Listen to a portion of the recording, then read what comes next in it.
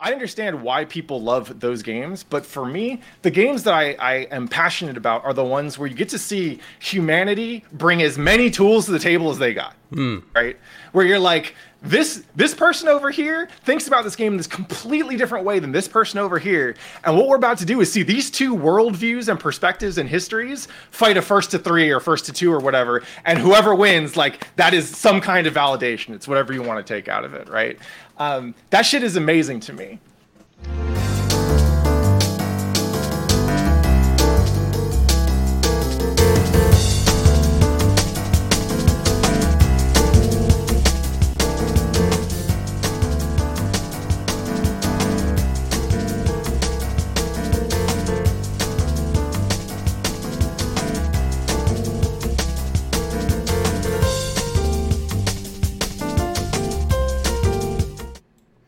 Hey, all right, welcome to the Tuesday show. Hopefully everything is going fine. My name is Ultra David. There's no James here, as you can see, and so instead we have only Tubbleware.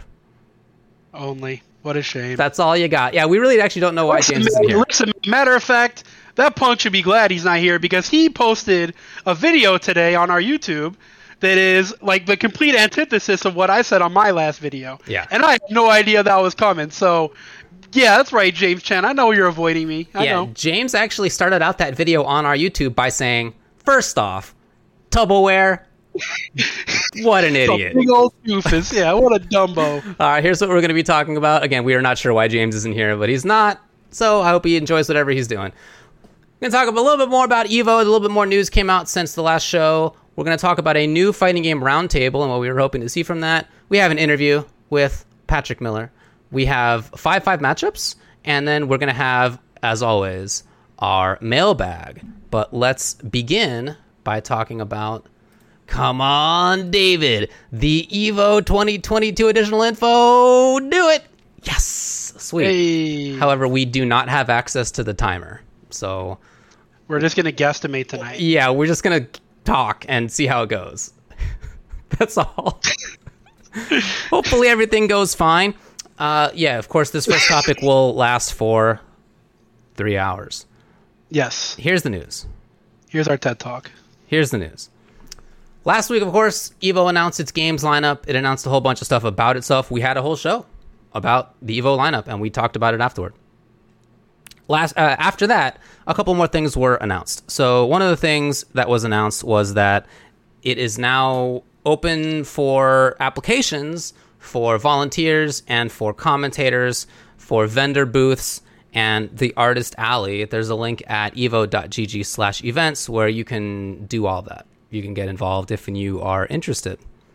There's also a little bit more info about the seating arrangements from Rick the Hado, who, of course, is working with EVO these days, who says, this didn't get called out in the show, but the EVO 2022 Arena Finals feature general admission throughout this year. Sit with all the different groups of friends you've made during your time in the FGC, not just the person who bought an assigned seat next to you. So a couple of bits of news about EVO. Let's start by talking about this stuff from the angle of sort of how you think the games announcements from last week went. We talked about it on the show live, but, we've all had about a week to digest. How do you feel about the 9 games? Well, before I get started on that, let's not forget to kind of go over what you should expect as a volunteer. Because Shiggity Shank in the chat asked us to talk about that. So we can definitely talk about that. But how I felt about last week, that's what I say I told you also when I said Marvel would not happen. I feel bad for everybody that got, high on hopium for that. But that was a pie in the sky dream. Is never going to happen. Did anybody really think that was going to happen, or was it like James and 2 other people? No, like my feed was filled with people who thought Marvel was getting in. Really? Yeah, I no joke, I probably saw at least 20 predictions that thought Marvel 3 was getting in. And if that's in my limited scope of people that I saw like retweeting, a lot of people really thought it was going to make it. I guess just based on, the online tournament numbers. They've been solid for a year and a half, 2 years now, so... Okay. It's the game, it was making a resurgence. Blah. Anyways, I am glad that I didn't suck on the hopium. I'm glad that I stayed logical. I was like, there's no way this happens. But as far as like the 9 games go, a good expected list for the most part. Mortal Kombat surprised me. That was really fantastic. Granblue I didn't think would make it, so that was cool. They got the short end of the stick for sure with COVID. And then Skullgirls finally making it as Smash doesn't get put on the roster was pretty poetic. That was awesome. So yeah, I thought the presentation was great too. So much better than what they used to do, which was basically just Mr. Wizard and whoever joined him on the show saying, the first game is this, and then they would joke around for 10 minutes, and then the next game is this, and it was, it felt very, very informal. This felt like something, like it felt like we've matured. It felt like we were more esports now, for lack of a better term, and trying to appeal to more than just like the 400 people you talk to in whatever chat room you're using at the time in 2008. So I really enjoyed it. Just to reiterate, so the games list is Street Fighter V, Guilty Gear Strive, Mortal Kombat 11, Tekken 7, King of Fighters 15, Melty Blood, Dragon Ball FighterZ, Granblue, and Skullgirls. Yeah, I agree with all the things that you said about the games list, and in seeing other people react to it as well, I think that it seemed like most people had the same kind of feelings that, like, this is a list that makes sense, Yeah, it just made the most sense. Knowing that Smash wasn't going to be there, which they had announced previously. I think that this games list makes a lot of sense, and it bears a lot of similarities to what I saw a lot of people predicting, including us. All of us guessed 7 of the 9 or 8 of the 9, right? So like we were all almost there, and a lot of people I saw online were almost there too. So yeah, I think it's, as a game lineup, I think it makes a lot of sense. But the more time I had to sort of digest about it and think about how the show actually went, I super agree that I'm happy that it wasn't just Mr. Wizard taking pleasure in like making people's scenes like really anxious for a while. That was just not great. Not great. EVO 2018 reveal was the worst thing ever. The worst. Let's put a Marvel hat on a table and then take it down and announce later that Marvel has no scene, so we didn't put it in, that's why, which was a complete made-up thing. That really sucked. Yeah, I will forever be mad about it. Markman is my boy, and I'm still mad at Markman about like letting that happen. So I'm glad it wasn't like that, but I also really liked how community first it was, how community focused it was, in the sense that each time they announced a game, it was announced by people who are known in those communities, like by their commentators or hosts or whatever, by people who are like endemic in those scenes, who have a lot of history in those scenes, enough that like when we saw them show up, like we knew what game was being announced in almost all the cases, right? Like they picked really good people for those roles. They didn't pick people who were like, well, this could mean that it's like any of Street Fighter or Mortal or Gear or whatever. Like you knew. Which I thought was really, really well done.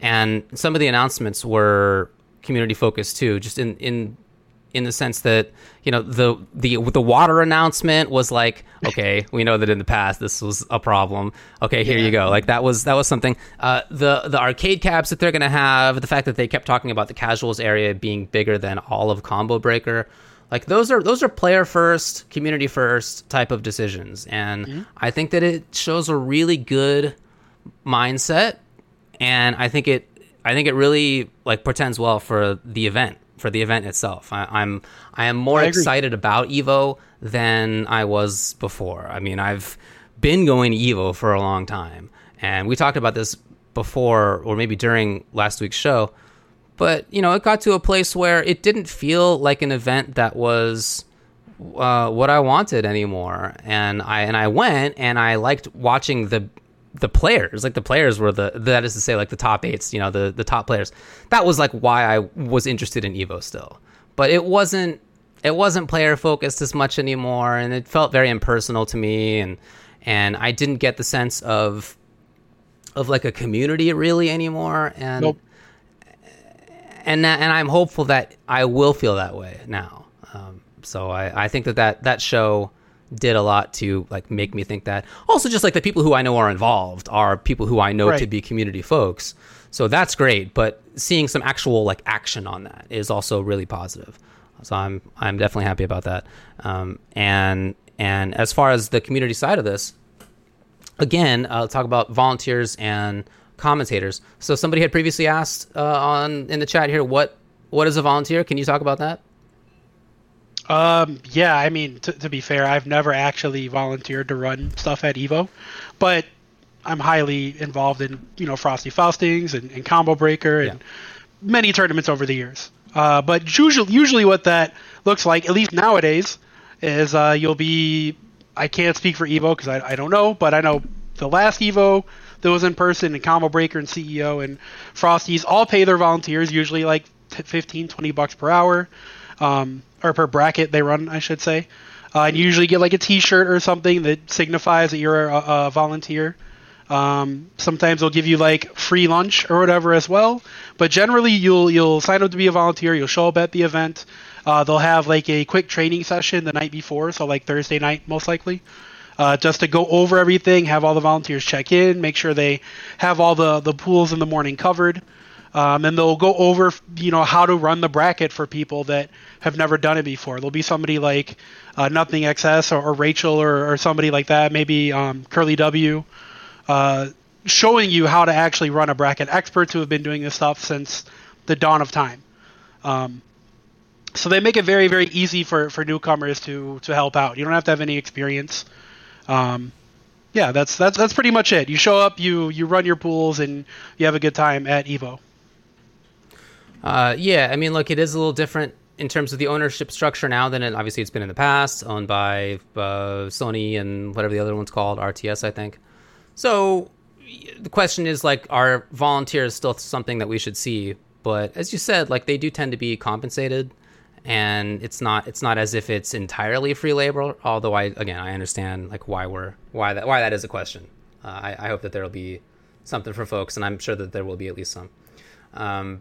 So if you're interested in volunteering, check that out. But then the other thing that I wanted to talk about here was commentary. So applications for commentary. If people aren't aware, this has been how almost all of the big fighting game events have been working over the last few years at this point. They ask for every commentator to send in a reel and an application and say, like, here's the games that I'm applying to commentate. Here's my experience. Here's a little video of like me doing it. And that's awesome. I think we're all happy that it's been working that way. It's also the case that people who have a lot of legacy, like, will probably get picked regardless. But it is a new way in for a lot of new people, and I think that's, especially as we've been online, is something that we've been seeing a lot of, which is a big positive. Are you planning to send in a commentary application? I don't know yet. Okay. I actually don't know yet. I haven't even formally applied for Combo Breaker yet. Okay.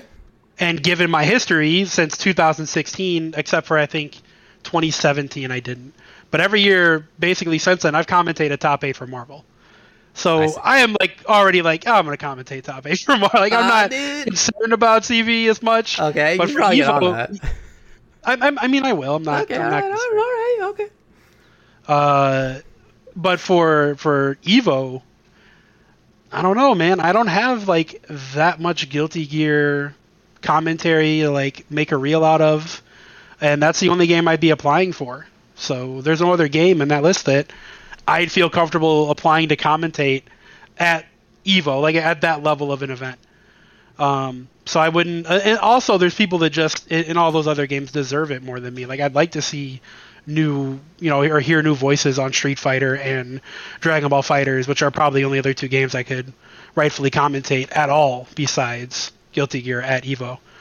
So I don't know yet. I don't know if I should even, like maybe I'm not much of a modern day commentator. Maybe I'm just that guy who sticks around and commentates Marvel for 40 years and that's what I do. I don't know anymore. I really don't know where I am in my commentary career anymore. Like, COVID made things difficult in a place that was already difficult for me. It made it more difficult because I don't like doing online commentary. I just don't. Yeah. I'll do it if somebody really wants me to. I'll do it for them, but it's not my favorite. I prefer offline. So, yeah, I don't know, man. I'm assuming that you are, though. You got to keep up the MK tradition. I don't know. Yeah, so I am definitely going to apply for Street Fighter V and Mortal Kombat 11 commentary.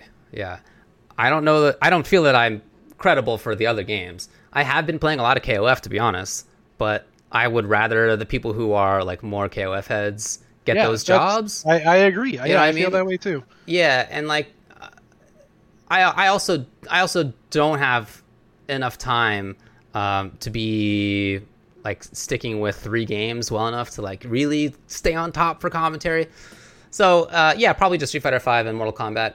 Even though, again, like the game I'm playing most right now is definitely KOF, even more than those other two. But I know those games really well. I've commentated them obviously a lot.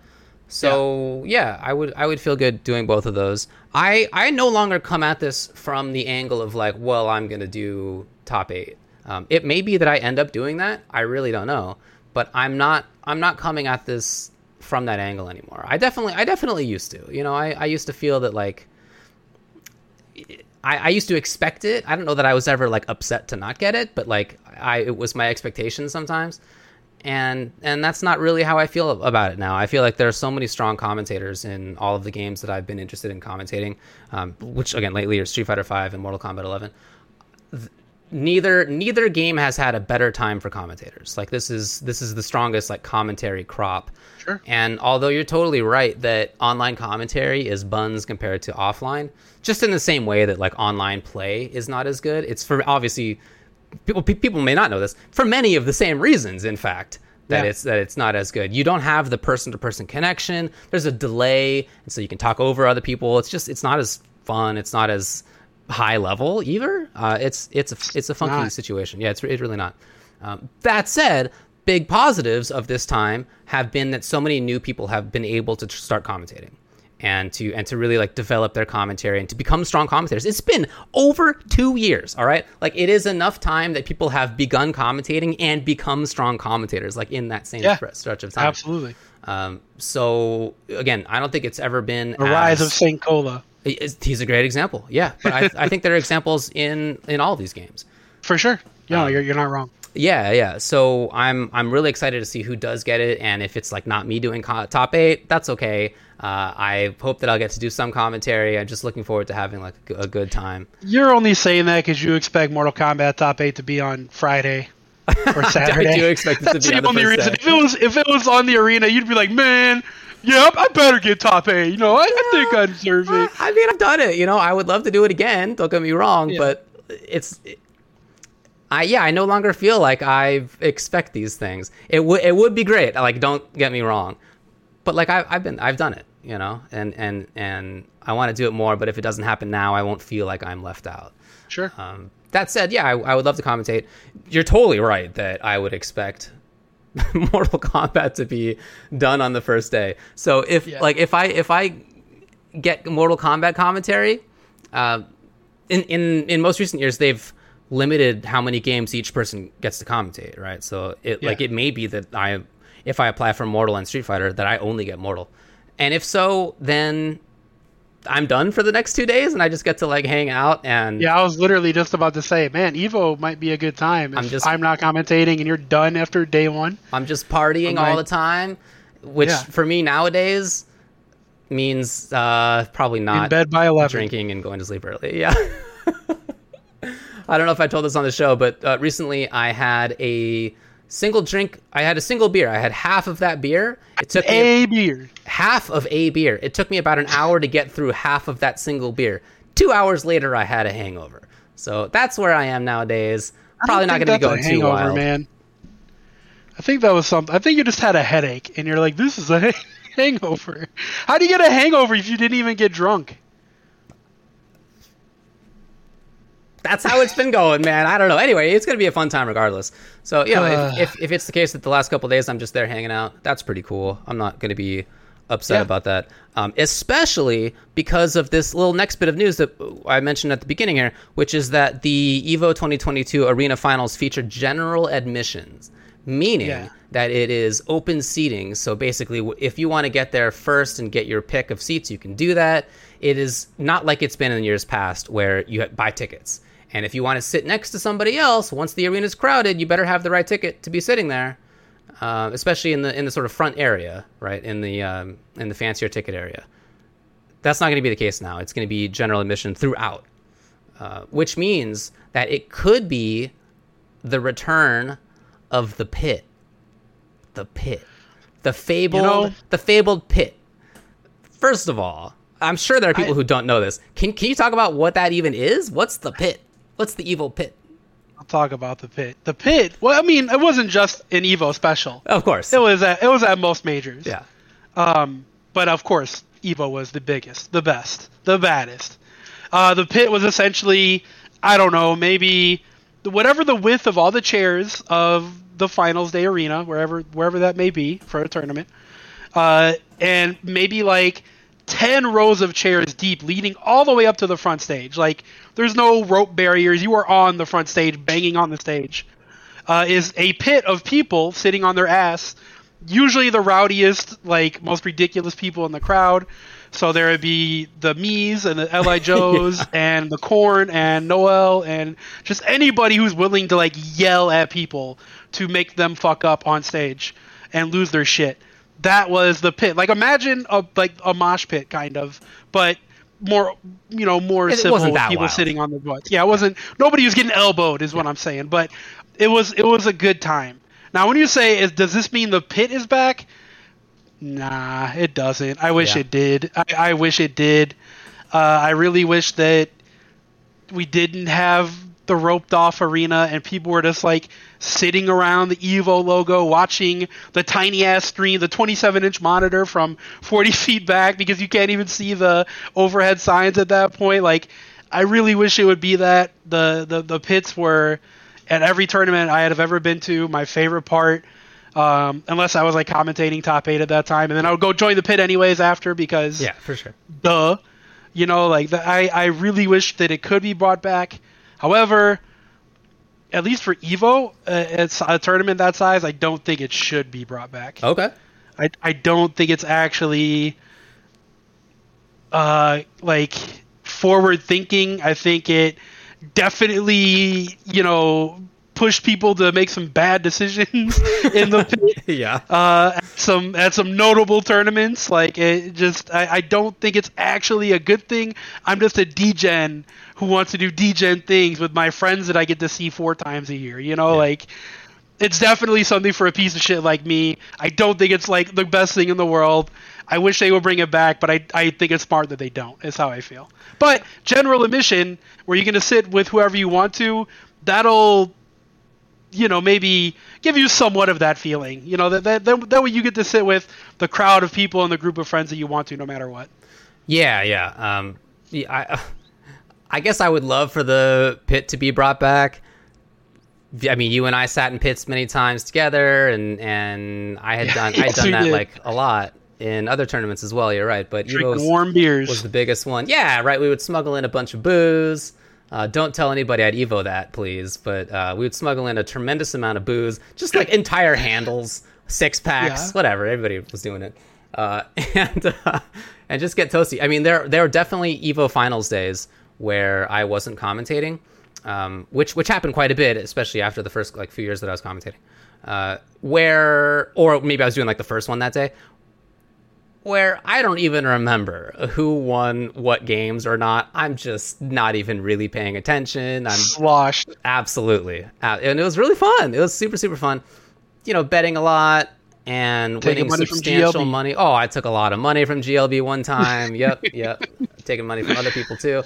Those are really fun moments, but yeah, they're in the past. That's not coming back at Evo. Sure isn't. I'm not really, I can't really do that now anyway. I just can't handle the liquor in the same way that it's just not going to be the same. I mean, it's okay. I wouldn't get drunk. I would just be baked out of my mind. So. Sure, but you couldn't do that right there, right? It's just going to. Hey, you know what? Good luck to you, I guess. I couldn't do that right there? Good luck to you, I suppose. I can't imagine what you're talking about. Yeah, I don't know. I don't know either. It's in the past. It's it's like many things that I really enjoyed, that are very memorable to me, that matter a lot to me, that are important memories that aren't coming back. That's okay. You sort of grow up and move on and get a little older, and that's how life goes. But I totally agree that the general admissions, just in general, just being able to sit even in the little front section at the bottom of the arena, that's great. I'm really happy about that. It rewards people who get there early. I mean, I can remember, for example, like the last Marvel 3 one, right, where you and I were there, we were watching with some friends in the crowd, and we were there early. It was the first one on Sunday. It was not full. But we couldn't go down into the bottom area, even still. Nope. That was just the rule. So it would be nice if instead you could sit wherever you want, even at the beginning. It's surely going to be the case again this year that whatever the first game is at EVO is not going to be maxed out crowded. Like, that's just... No. I can't imagine that being the case at EVO in Vegas. Everybody is having a good time the previous night. Like, it's just no way. So, yeah. I was going to say, that time, that Marvel that we rolled up, I was still hammered. Were you? I don't remember that. I was so drunk still from the night before. And I cried. I, like, bawled my eyes out when it was over. Because that was the year that Chris G won. Yep. He finally got his. I remember I was like, man, he's a bad guy, but I love seeing this right now. Chris not a bad guy anymore, by the way. He's made a lot of great strides. But at the time, he was a Marvel bad guy, and I was like, it's still beautiful. He worked so hard for this. Like But anyways, yeah, I was still hammered. Yeah. So, good. I think these are really good bits of news. And then the last little thing about EVO, we briefly did talk about this last week, but just to reiterate, Rick also had a tweet. Here's the quote. "For those immediately asking, we have not forgot about Marvel vs. Capcom 2. So give us some time and keep that spirit bomb warmed up." What do you think is going to be happening with Marvel 2? With like Rick there, I would like to think that it would be maybe some exciting thing going on. However, I think it's probably just going to be like an invitational type thing. Maybe they'll do like a couple first of 10s, or they'll maybe do like a round robin with 4 legends, or maybe like an invitational 8-person invite tournament, double elim, standard, something like that will probably happen. Because they were going to do something similar to that prior in 2019 or 2020 prior to COVID happening. That was the plan anyways. So I would assume that they're just going to do something with that. Again, guys, please do not get excited for a new Marvel game. For the love of everything, it's not happening. Yeah. Hold your hopium. Just deal with real life.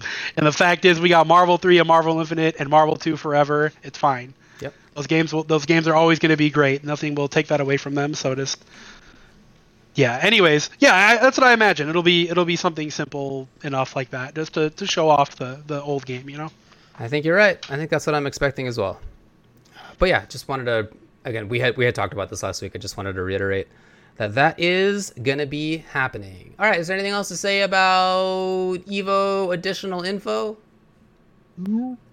I think we talked about this long enough, man. Moving on. Yes, nailed it. All right, here's the news. New fighting game roundtable. We don't actually have that much in terms of information about it. I wonder what Miles thinks. Maybe we'll find out. Yeah, we're about to find out what Miles thinks about it. Here's a tweet from Nebo. So a new Japan fighting game publishers roundtable has been announced for March 21st. Participants include Capcom, Arc System Works, SNK, Sega, Arika, and Bandai Namco. Expect updates for their current fighting games and general discussions about the genre. There's a link to there's like a press release, like more info about it. That's in Japanese that I can't understand, and also haven't seen anybody translate. So I don't have additional info.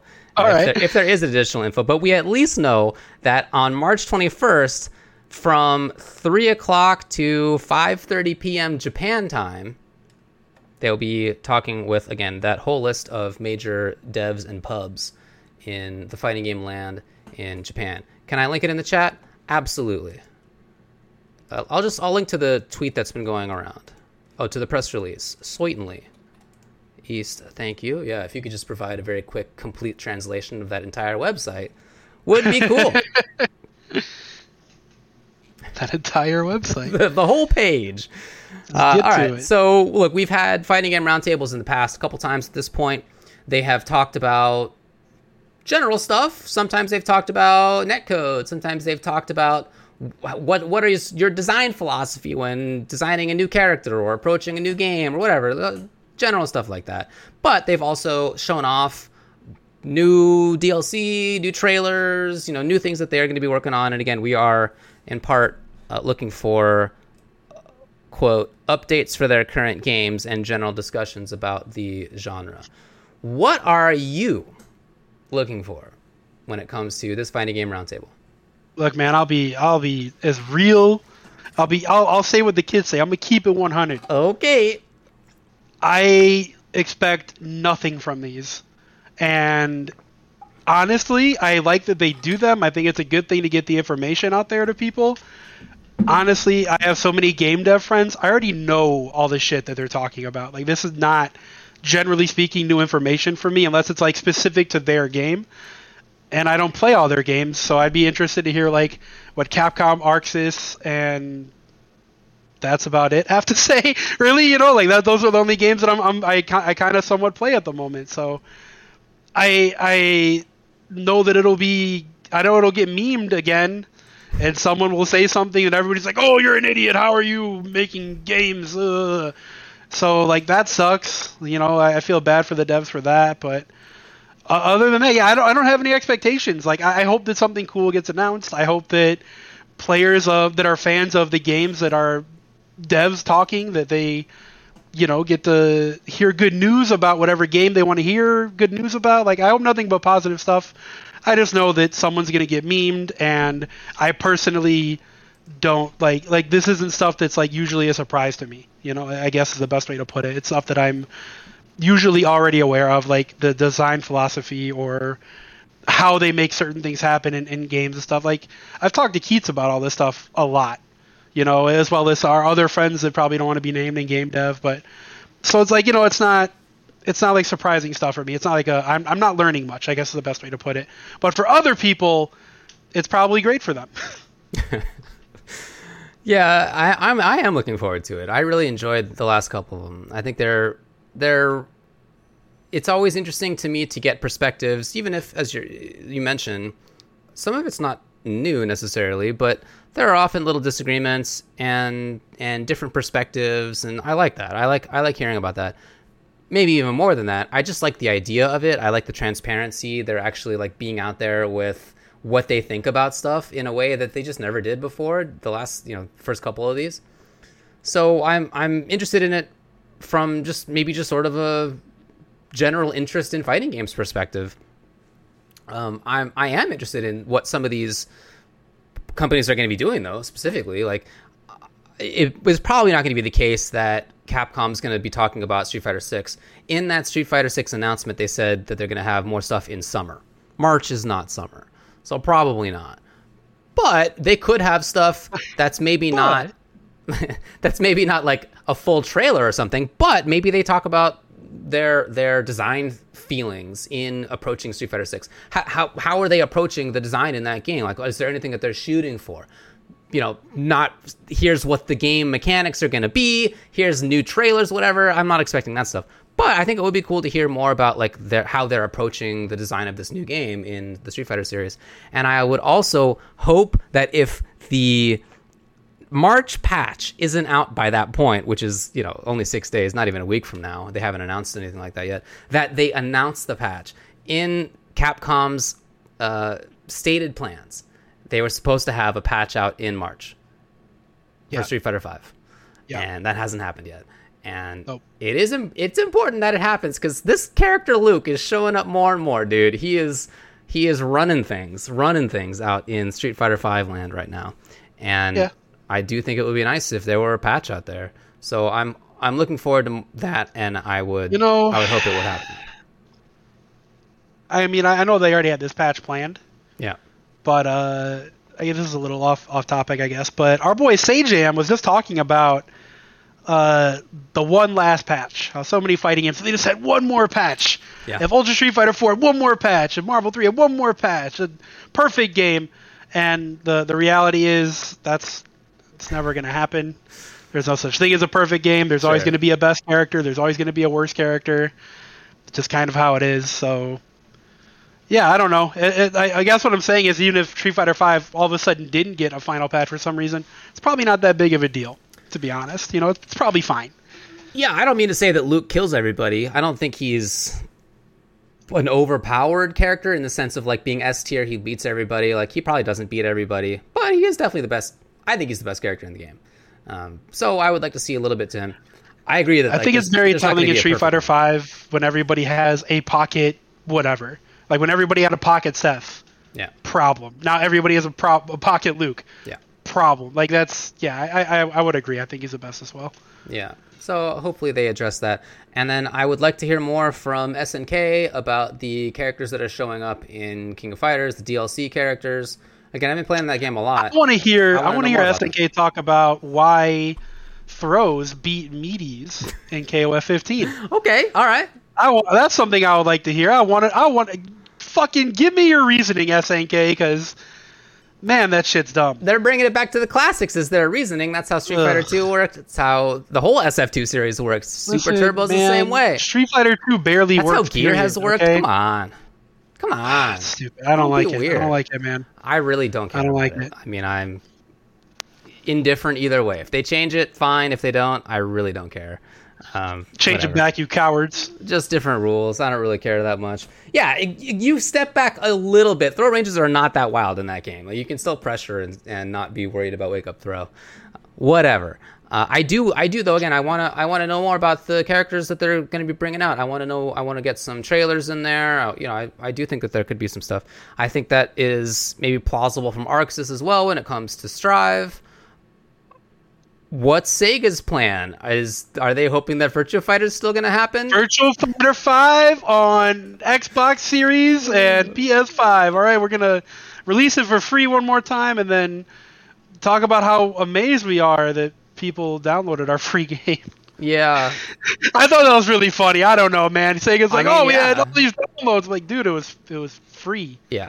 That's not. You got to talk about the player base, not how many free downloads you had. That's not how that works. I wouldn't expect for them to come out with like the big VF, like a new VF game. Like I'm not expecting that, and not at this spot. Like I don't expect for there to be an announcement of that magnitude at something like a fighting game roundtable. That seems like it's not likely.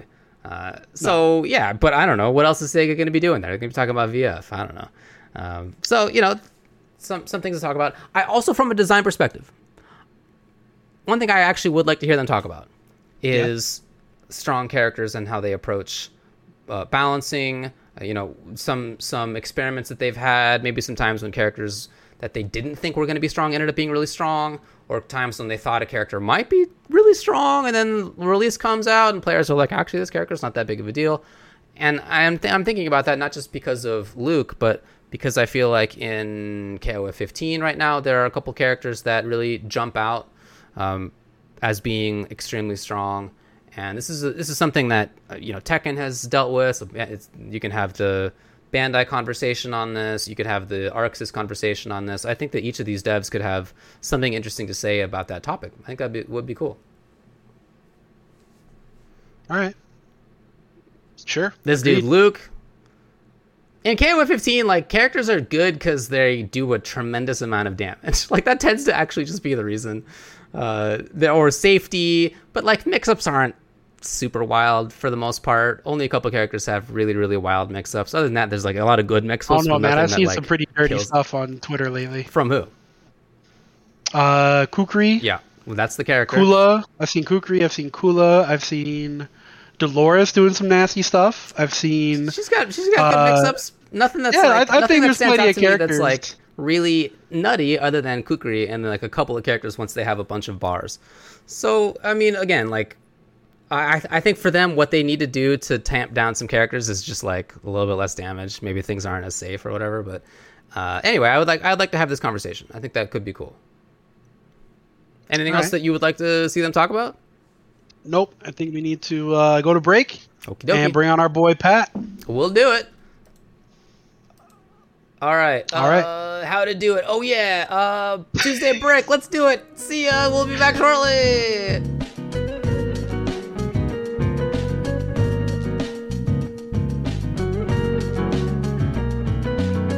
Okay, everything's working. Did you unmute us? Yes, everything should be fine and should be working. We did it. Obviously it's working great. Tubbo wear. Yeah, we did it. Except for the timer doesn't work and the the topic is wrong. Because, Okay. Leave me alone. Here's what we're going to do. We're going to bring on Pat to talk about whatever we're going to talk about to the interview screen. Why don't you know I turned my gamer lights on rainbow. Hey, Pat. Hey, what up? Streaming is a blow up, y'all. We've been here. It is. We get it. To anyone who normally appreciates how seamless James and the crew makes this look, sometimes you get a look at what it looks like behind the curtain. It's all smoke and mirrors and illusions, and none of us are nearly as competent as we look when we're on these. Well, we got the timer working now, so that's good. Oh hell yeah! The timer's working. Let's go. We did it. Okay, sick. All right. So we brought you on to talk about a bunch of stuff. There's a lot of things that we can go towards with you on the mic here, which is great. Thanks a lot for joining us. But let's start by talking about how it is that you got into competitive fighting games in the first place. Sure. So let's see. I am of the age and generation where I remember when Street Fighter II was like a worldwide phenomenon, right? So, and like right off the bat, you're aging yourself right off the bat. Exactly, right? Yeah, no. Y'all got to know that we've been here, right? We've been here. I was not old enough to be good at Street Fighter II. I was like 6 or something when I remember the game coming out. So you could, kind of barely reach the cabinet controls. Like you have no idea what you're doing, right? But I remember going around. I lived in San Francisco. I grew up in San Francisco. I remember going around and being like, there's a Street Fighter II cabinet in this laundromat. And then I walk down the street, there's another Street Fighter II cabinet in a 7-Eleven. The comic book store is an import copy of SNES Street Fighter II. I'm like, my world had just been turned into a PvP zone, right?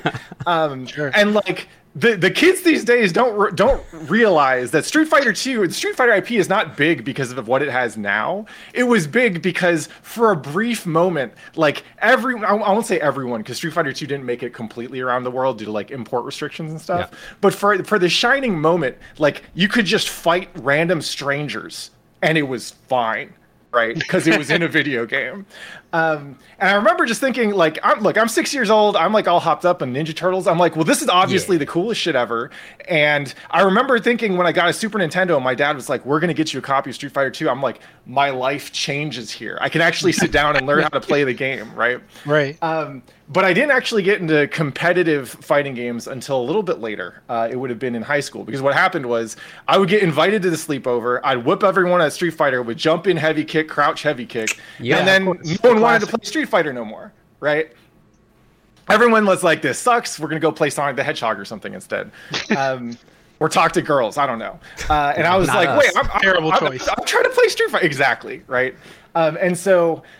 the way I actually got into competitive fighting games was I was in high school and I was bored, and I was searching through a SNES ROM set, and I found an SNES ROM called Gundam Wing Endless Duel. And I had no idea what all those words together meant, but I was like, this seems kind of cool. I opened it up. There's cool robots. It looked way more advanced, like visually, in terms of sprite work and stuff, than any other fighting game I'd remembered from the SNES era.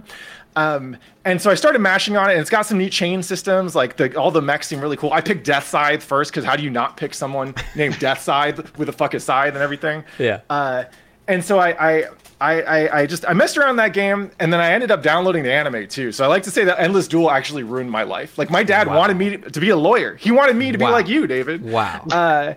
And then I discovered Endless Duel. I didn't even go that deep into it, but it introduced me to anime, and then it reintroduced me into fighting games. So from there, I got a PlayStation emulator, which this was David might remember this from like IP law stuff, but there was briefly a PlayStation emulator that was sold for Macs, right? It was called ConnectX Virtual Game Station.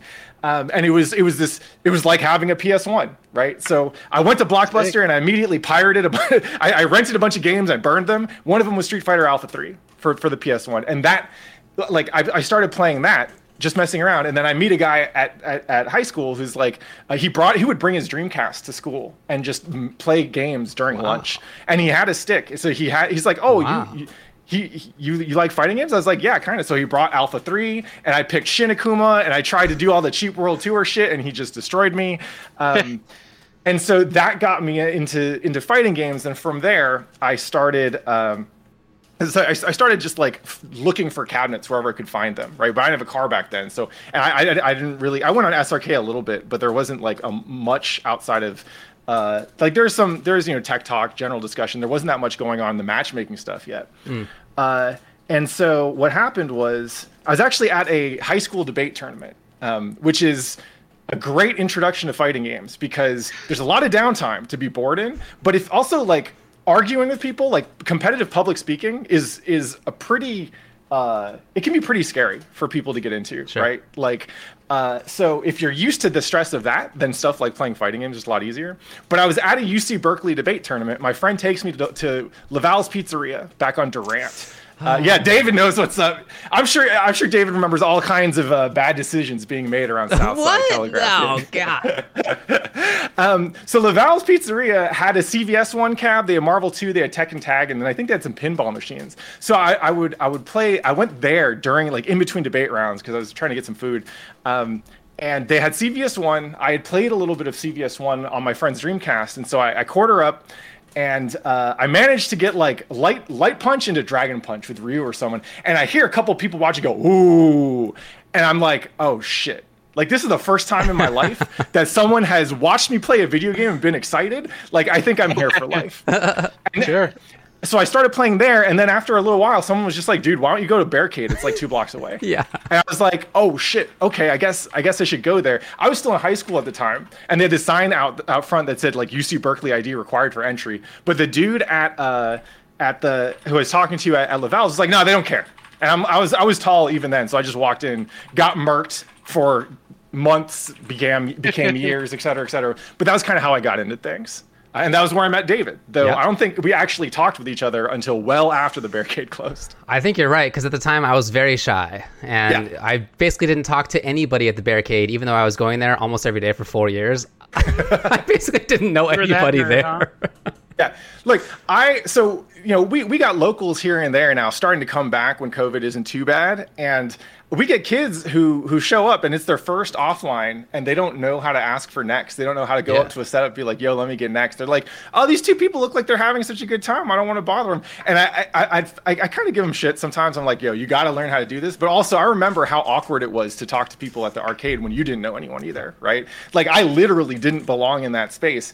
I would talk to my friends there, like people who I went to the arcade with, but it wasn't until I went to other events with Barricade people and I ran into them on the way there. They were like, "Oh shit!" And then they showed me like, "Oh, this is that SRK forum thread where we all make terrible jokes and whatever." And it was on from there. And that was kind of how I linked into the FGC. So you kept playing for a long time. You've played a lot of different games over the years.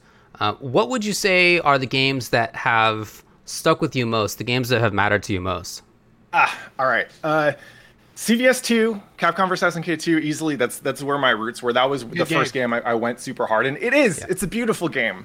It is also, responsible for like the longest top 8s in any tournament history ever. Yep. It was NorCal's game. I maintain it still is NorCal's game, at least as far as North America goes. That was the first time that I was in like a super engaged FGC where there's like as a new tournament game. There were different places around the Bay playing it, so you could go and play with different people there. So that game left its mark on me for real. Like that was what taught me how to play fighting games. Guilty Gear XX was the game that I got into afterwards, and that was the first time that I kind of really got into a single character. I still played Chip. I started playing Chip back then. Okay. And it was like the first time that I picked someone knowing that they were kind of low tier. And I did it anyway. I was like, okay, I believe in this character, and I realized that like even though he was objectively not good in that game, he was a better fit for. He kept me wanting to play the game. So.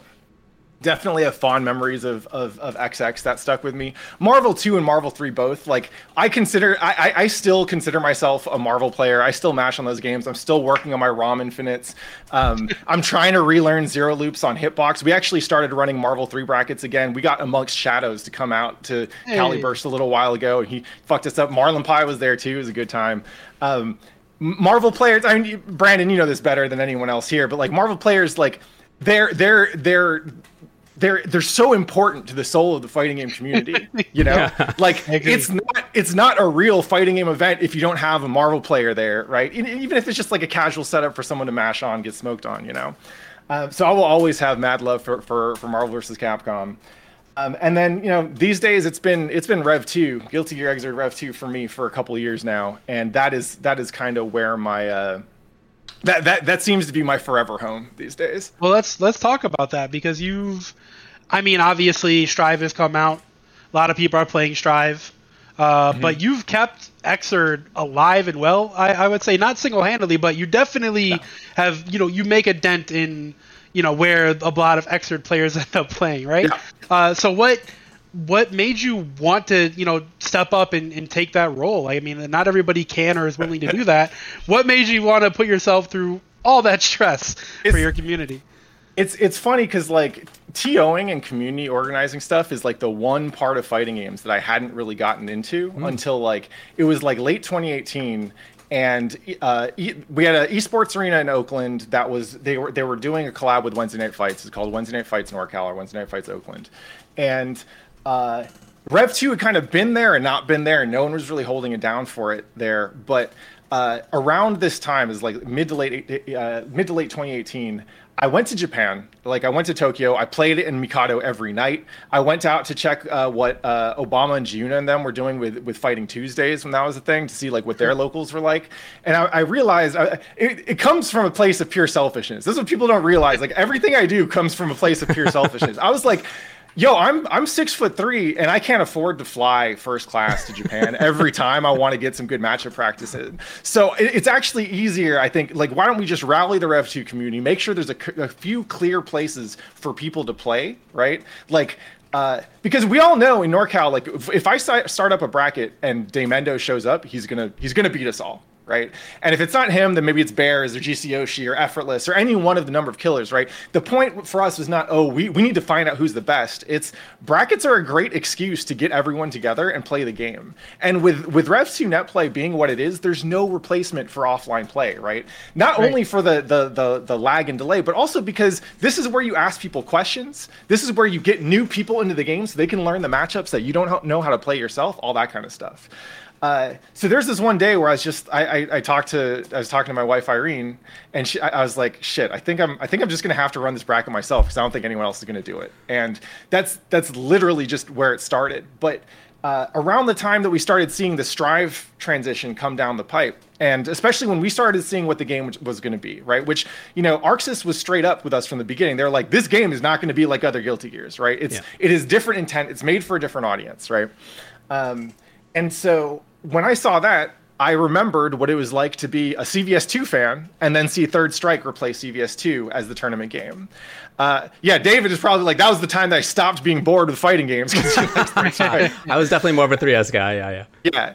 And then Street Fighter 4 came, and look, I didn't like Third Strike back then because I wanted to play CVS2. And then Street Fighter 4 came out, and I was like, I don't really like this game. Street Fighter 5 came out, I was like, well, I don't really like this one.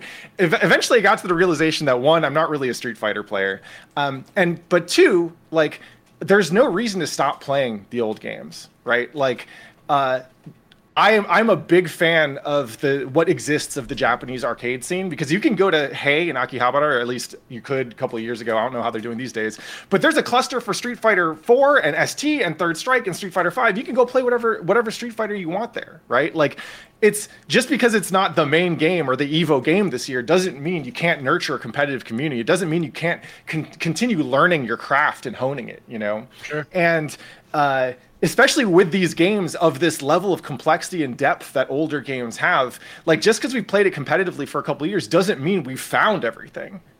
People are still finding new stuff in these different games, and like, when you're younger and you want to hop on the new cool shit because you're like, oh, I'm so much stronger than I used to be. I learned so much from this last game. Y'all ain't ready for me in the new game, right? But once you're old, you're like, I think I found a couple of games that I really like, and if I don't keep playing them, then people might not be able to play them anymore.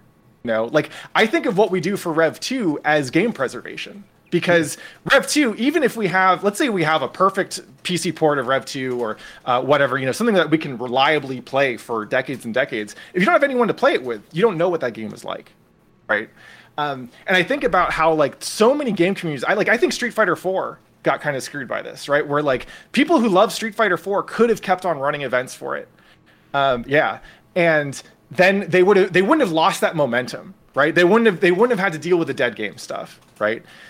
So it was really important to me to learn from like how Smash community has preserved their communities, how Japanese fighting game communities have preserved their like longer lived communities. Like I think Combo Breaker and Frosty Frostings are great inspirations because they're like, yeah, the fact that they're there and they have so many tournaments and so many side tournaments mean that I can reliably plan around those as like some major events for my game, right? And obviously Killer Instinct and Skullgirls, all these grassroots communities have done so much to build their own competitive scene, even with minimal publisher support sometimes, right? And I was like, well, shit, this is the game. The playbook is out there, right? This is how Evo started up. Like all these tactics are even easier to do now in because we have streams and we have Discord and whatever. Like, yeah, we got delay-based netcode and it's not the greatest, but we have the resources we need to keep this game going. So let's do it. And frankly, like I would be remiss in saying that if Chip was more fun in Strive, my feelings about this would have been different, right? Yeah. Like I can't turn invisible and I can't do a teleport. I'm out here trying to do ninja shit. Yeah. And I'm sure there's everyone like answer players. What other game do they have? Right? We got to make sure there's a home for answer players or Heihin players or Elfelt. Let's not get carried away here. But I mean, she's definitely coming to Strive anyway, so don't worry.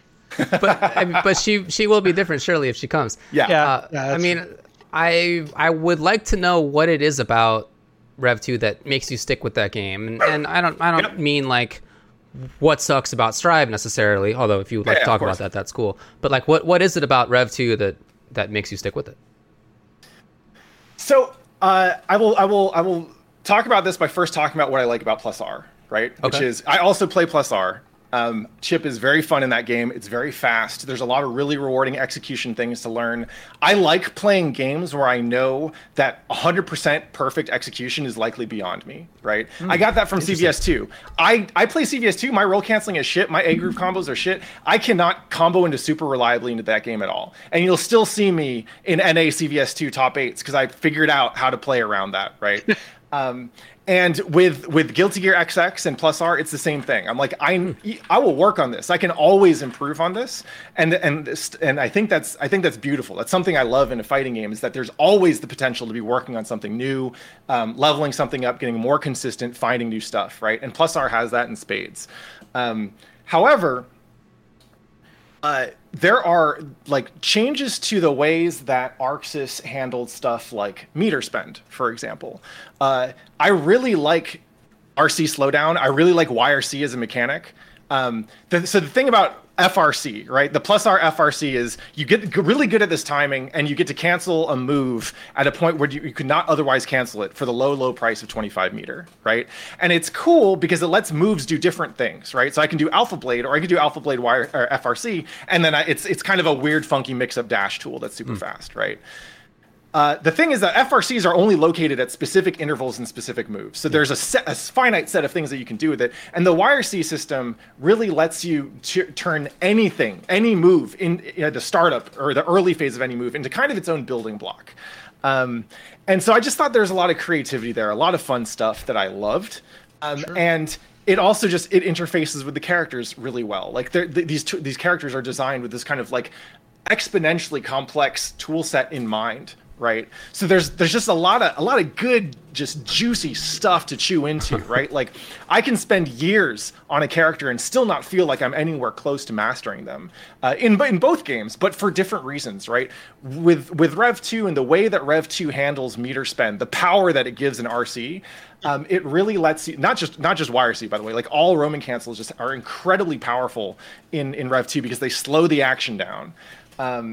And so I really like how that enforces a high level of strategic thinking about meter spend, right? Because meter lets you buy your way. It essentially lets you buy an advantage, like really clearly in a way that it doesn't as clearly do it in Plus R, right? And I think both games are super, super beautiful in their own way. It's why I play both of them. But Rev 2 has elements of like, it was really cool. If y'all know Foo, Bryant, Foonanigans, yeah. I had him on my stream a little while ago, and he was walking me through his thought process around how to build resources in Rev 2, where he's very specific about his IBs. He understands a lot of the kind of hidden mechanics around how meter gain works in that game. And he's always making these small decisions to push himself right over a critical meter threshold so that he gets maximum advantage advantage in any given situation. He is playing Exord like it's a card game. He's playing it like it's Yu-Gi-Oh, which is the other game that he's been cracking out on lately. Okay. Right? And it is super fun to see that thought process, right? Because it means that a player like that can succeed, but so can a player like Deb, who is a lot more just fundamentals oriented with her soul, a lot like really intelligent reads on not only human behavior, but also a super nuanced understanding of how matchups work in that game. Like, there's a huge range of how people can be awesome if they play Rev 2, right? Like, as a chip player, there are certain aspects of the game that I play really heavily. Like, neutral is major for chip. I'm all about intersecting geometric like lines and curves and stuff to try and get you right in that counter hit JD spot. And then I play against a Baiken player, and I'm like, I have to throw this all out because Izami just neutralizes all my shit. I have to learn how to play a completely different game just in that matchup. And I'm like, that's that shit I love. Okay. Well, I was hoping you got into a little bit. I was hoping to talk about this. What are, in your mind, the similarities across the games that you have loved so much? I think we just got a little insight in terms of the execution, but what else stands out to you? So if I look at CVS, Marvel, and Guilty Gear, there's a couple of things that stand out. One is high execution. Even though I am generally kind of notoriously bad at execution, I like the process of testing myself and of getting better and seeing that. I'm also a martial artist, so it's really rewarding for me to apply elements of my physical practice to video games as well. Sure. So definitely high executional rewards just in general. A lot of stuff, right? Like CVS2, I don't like when I have fun playing CVS2, I'm not playing my K-Groove competition team. I'm playing random select random groove. Yeah. Random Select, Random Groove CVS2 is basically like, it's a quiz as to how many fighting games you played in the late 90s, early 2000s, right? They're like, oh, this character? Yeah, I bet you didn't know how this character from this game plays with dodge from, with fucking S-Groove or whatever, right? Yeah. I bet you didn't know how bullshit this character gets if you get unlimited level ones, or if they got parry or whatever, and then having to play matchups on top of that shit is amazing to me. Guilty Gear characters, especially in the classic Gear games, are so complicated and so dense with their own stuff that each character might as well be a different game. And in Marvel, obviously, I was gonna say they're all their own game. Yeah, and in Marvel, like every team, right, is its own like death trap. Right, like I remember seeing Ryan LV play. It was, what was the Evo that he won? Is 2017? Yeah, that was the last Marvel. So he won 2017. I remember seeing him top 8 for 2016 and thinking, oh, next year this dude's got it in the bag. The layer that he's playing the game on, the strategic resilience of his team, the game plan, no one's ready for this shit, right? And Marvel's still being innovated on, right? You got hitbox Striders like Amongst Shadows coming out of the woodwork. Clockwork was showing me some of the bullshit that you could do with Strider in that game with the hitbox. And I'm like, yeah, there are layers that we don't see yet. Marvello switched to hitbox too because of that. Dang. Hey, I'm dropping Strider because of that. I can't play him at max capacity because I don't play hitbox, so I'm just dropping him. Look, old man. It's you got to get with I know my abilities. There you go. Yep, right here. So yeah, for me, it's like I understand why people like games where basically the game you're playing is more recognizable, right? Like Ryu against Guile, I played that matchup for like 2 hours last week, and I had a blast, right? And ST is great. I understand why people love those games, but for me, the games that I am passionate about are the ones where you get to see humanity bring as many tools to the table as they got, right?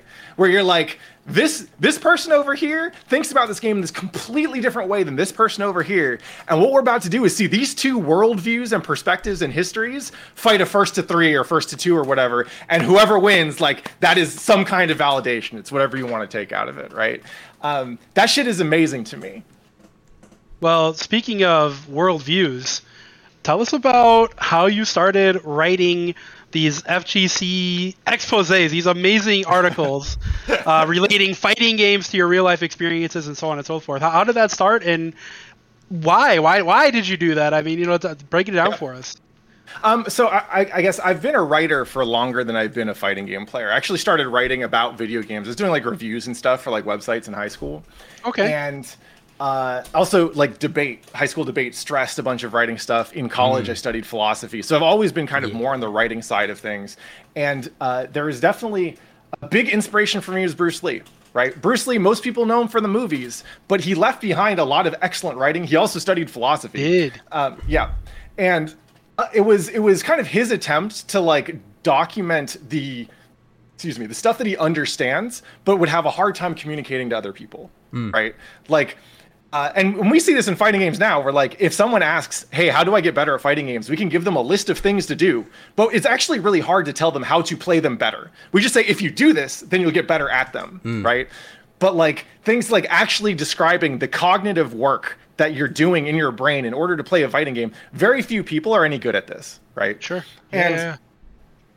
And like, I also remember, just in terms of writing inspirations, I was like, well, you know, Seth Killian had the Dom 101 series back in the day. There was like Serlin and Playing to Win and all that stuff. Like, there's a pretty defined history of people using writing to try and figure out together, like, hey, how do we play these games better? What do these mean? And also, like, how should you act, right? Like, because it's weird to treat random human beings you've never met as like potential PvP targets, right? In an arcade or whatever, right? Yeah. There's like a certain etiquette that you need to evolve in order to be able to have those conversations or those interactions happen like safely and enjoyably so that people want to do this shit again, you know? And so I think of it as tech the same way that someone's writing like, you know, tech for a character or whatever, right? It's just, hey, you're in this situation, you want to engage with these things in this at the local or whatever, right? Or you just got blown up and you don't know how to feel about it, but you think you should feel bad. Well, here's actually a way of reframing the situation so you can feel good about it, right? Because when I went to the Bearcade, I got my ass completely waxed for like months. David, you probably remember Eric Choi. He's actually still on Fightcade these days. Shout out to Eric. Oh, wow.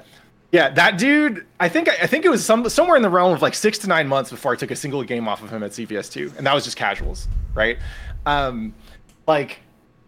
Most people do not have that durability, that motivation, right? Like, and it doesn't mean those people aren't welcome in this game or this activity or that they shouldn't be here. It just means they could probably use a little help in just figuring out like how to deal with their emotions and reframe things so that they can treat this as progress and as evolution rather than just a terrible time. Well, I think that's really well said. When it comes to, you know, coming up with things to write about, how do you go about sort of that process? David's just trying to steal your ideas for content. What don't should I do next? That's right. Tell him anything. Well, David, if you go to patreon.com/PatTheFlip for the low price of $5 a month. So I run a Patreon. People write into me with questions. And I've always wanted to be an advice columnist. So I figured, well, you just start by doing this, then eventually people will treat you as an advice columnist. So that is step one. Also, you can do what every other FGC content creator does and look at Reddit, because Reddit is routinely full of the worst fighting game takes, questions, thoughts. It's just this synthesized, concentrated mass of but in there are valid human experiences that people need help with, and that Redditors are usually not well equipped. You're gonna get doxxed by a random Redditor now. They're gonna be so angry. How dare you insult Reddit? I mean, look, I'm in there too. All right. Yeah. But yeah, it's like there are people out there asking questions, right? Every time you see a clip go viral, and it's because someone like, I don't know, saw something and didn't have the right frame to understand why this is an experience that should happen at all, right? Like that is grist for the mill, right? At a very basic level, you can imagine everything I write is just looking and thinking about how much better the world would be if everyone just understood this thing. Right. Now, unfortunately, one of the first things you learn as a writer in fighting games or anywhere else is that people don't read. So it is of limited effect, which is why, like, I try and save the real high impact stuff for like when Gerald at Corey Gaming calls me up. He's like, "Yo, we want to do another video." I'm like, "All right, okay, we'll get you the good shit, Gerald." Yeah. People are actually going to see this one. I got to make sure it's worth it, you know. Right. But yeah, I mean, at a very basic level, I'm like, fighting games have been the most profoundly transformative thing that I've done with my life. It is probably the thing that I will continue to spend my life on, right? And not everyone's going to be like that, but there's someone out there couple people out there who would be like that, but have turned out because they had a bad time on fucking Street Fighter Netplay or whatever, right?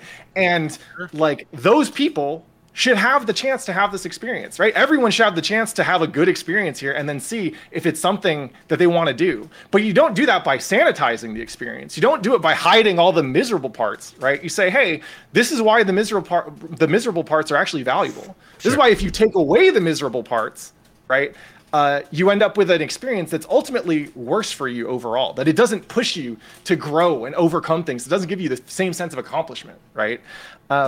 So yeah, I think of it as game development work, right? Fighting games are notorious for having kind of tutorials, right? Yeah.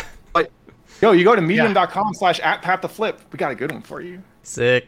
Hey, speaking of game dev, hey, what are you working on these days? How's And that's all the time I got for you today. Fair enough. All right, hey, plug yourself. Yeah, what's your Patreon link so we can throw it in the chat in the video? All right, it is patreon.com/PatTheFlip. You can find me on twitch.tv/PatTheFlip. You can find me there in about 30 minutes because our weekly Netplay Rev 2 tournament, Rev Tuesday, starts at 7:30. Every Tuesday, we play Rev 2. That's why it's called Rev Tuesday. I could plug some other shit, but you know what? I think that's good. Obviously, much love to y'all for the work that you keep doing, and I hope to see y'all in the pit or whatever the old people's version of the pit is at the next Evo. Right? I'll be there. Yeah, maybe it's healthily in the back, and we can all drink our sparkling waters and go to bed at a reasonable hour. 100%. Yeah, dude. At some point, I'm not going to be able to sit on the floor anyway. I'm going to have a chair regardless. Oh yeah. Now I'm trying to refurbish my Moss stick just so I can flex those sitting on the floor muscles once again. All right. I mean, I still play on the floor in tournament, man. I know the feels. You got to do it. Bless you. You are a Marvel player to the core. Keeping it alive. I respect you for it. And then James always asks, and I think he would want us to ask here, how did you get your gamer tag? So this is an interesting one. Actually, I don't think I've ever told this story anywhere else, but I used to go by Pat the Great. And that was the handle that I entered tournaments with. There are some OGs in the fighting game community who will still know me as Pat the Great. I used that handle for a while, and then I was signing up for a Gmail account, like back when Gmail was still invite only, it was hard to get into. I was signing up for a Gmail account around the same time that I was applying for an internship at an Asian American Film Festival in San Francisco. And my name is Patrick Miller. My middle name is Gabriel Herrera. I'm half Filipino. But most people, if you just see Patrick Miller, you're not going to be like, oh, this dude's Filipino and he wants to work at the Asian American Film Festival to help support the community. You're going to think, who the fuck is this dude? And why is so it was an attempt to basically forestall some like premature racial profiling. Oh, wow. And it was around, and look, I had to explain to some of the younger generation, like back in the day, if you were Asian, you were expected to put that as AZN in your handle somewhere, right? Or when you have Anton, y'all know him as Filipino Man or F-Champ, formerly Filipino Champ, right? Like there are Filipinos all over the world. We get hired to do some wild shit all over the world. Very exportable labor. It's the Philippines' number one export, right? But unless you know what to look for, you probably wouldn't realize that many of the people you're talking to are Filipino, right?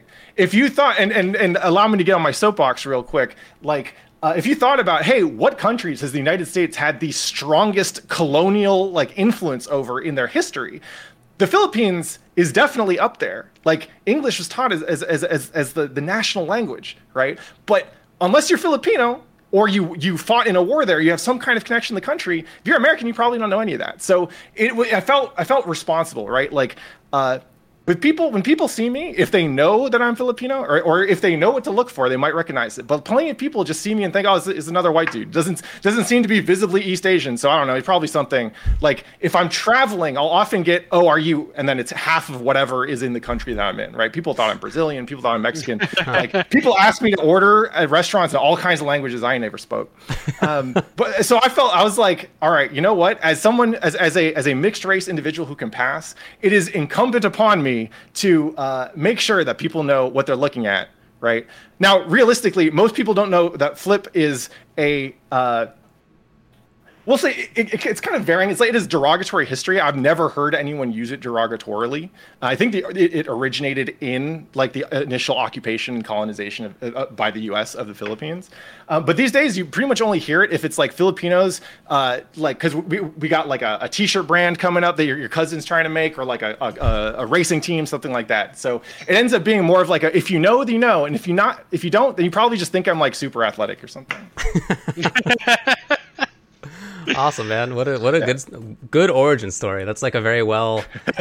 Well, I mean, some of the people who come on here, they're just like, I don't know. I put a random assortment of numbers and letters together, but I mean, you get Peppery Splash, right? I think he got his from Xbox Live, right? Just imagine being named the random name Xbox generator. Live, yeah. Wow. Okay. All right. Hey, man. So, I really. Oh, yeah. I was just going to say, I was about to see myself off. Okay. So I really appreciate having the slot. Always happy to come through and shoot the shit whenever y'all want to talk.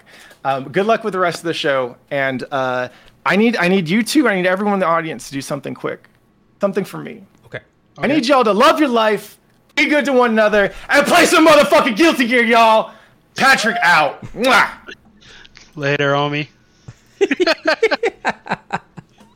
Oh man, thanks lots, Pat, for coming on. That was awesome. I always like talking with that guy. Yeah, that was fun. As the FGC and as the world comes back at some point, I'm definitely looking forward to hanging out with him again. Yep, we will be reunited soon. Wonder if I should ask him if he's coming to Combo Breaker. I already know you are, but I am. I don't know if Pat is coming. He should come too. I mean, everyone should go. Duh. You should probably go. You should go to Combo Breaker. Yeah, hey, duh. Did you know? Yeah. All right. Well, up next is 5-5 matchup. And guess what? We tend to answer 2 questions from people. And it turns out that we got 2 questions. So what we're going to... Did we really? Or could you just not figure out how to get the poll to work? Thankfully, we only got 2 because I also couldn't figure out how to get the poll to work. All right. Well, what's the first one then? All right, cool. Let me turn it on here. Whoa! It ends up being a little longer. Okay, well here's the text. I'll just read it out, I guess. So some people can't play King of Fighters 15 Ralph well, despite how ridiculously good he is. Others are the same with Third Strike Chun. Apart from high execution characters, have there been any top tier characters you've tried and struggled with? And if so, why? Yes, absolutely. I forever, still to this day, would love to be a Magneto player in Marvel 3. However, I'm white, so I can't play him. That's just the rule. I can't do like basic Magneto BMBs. I can do some pretty tough shit. Like my execution is not the best, but it's not the worst. I can't do Magneto stuff, man. I just can't. I can't do it. I can do some hard Doom stuff. I can do all the Nova stuff for the most part. Magneto just escapes me. I wish that I could play Magneto, but I can't. Okay, well, other than for executional reasons, have there been characters that you've tried and you just like couldn't gel with for whatever other reason? Oh yeah, man. I mean, I'm pretty much a tier whore, I guess. I don't like seek out top tier characters. I generally just end up liking the top tier stuff because top tier stuff is fun and you get to get away with a lot more, generally speaking, right? But yeah, there's absolutely been top tier characters that I'm just like, no, I don't want to play like that, or I don't want to play like I would never play Morgan. I could certainly play Morgan if I really, really practiced. I could play Morgan. That's hard execution too. Yeah, but I could play her. She's not. Don't let Morgan players fool you. She's not hard execution. Whatever. She's not. She's like the second tier of execution in that game. Well, maybe in that game, to be honest. Yeah. Okay. Yeah. So, yeah, but I don't want to play like that. That doesn't interest me at all. Not any of the good Morgan teams. Not Ryan LV style, not Chris G style. None of it. I don't want to play her. I hate it. I hate her as a character. Don't want to play it. Yeah, there's absolutely like certain top tiers that I just like don't want to mess with. Android 16 and Dragon Ball Fighters. I refuse to play 16. Like, I think 16 is just a dumb character in general. I think he looks stupid. I don't like his design. I think people overrate his importance in the anime and the manga. So I just don't like the character. And I was just like, no, I'm not doing it. Even though he was very clearly the best in pre-patch Dragon Ball FighterZ. Like, it was hands down, he's the best. Got hard knocked down without using any meter.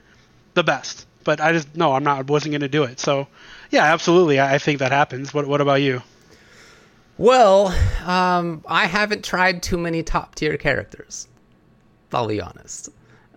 That's not really fair, I guess. Yeah, that's not really on purpose. At least at some point, it was no longer on purpose. When I was like younger and earlier in my FGC career, I did sometimes seek out characters because they weren't strong, but that hasn't been the case for me for like a decade or more now. So it's not that I'm specifically avoiding them. It's that I want to play weird characters. I like weird archetypes. I want to have funky, dedicated gameplay. I want to like have to get in as a grappler, or like have to keep out as a zoner, or like have some weird sub mechanic where I have to like level up, or I like weird stuff. And it's just rarely the case that games let their weirdos be top tier.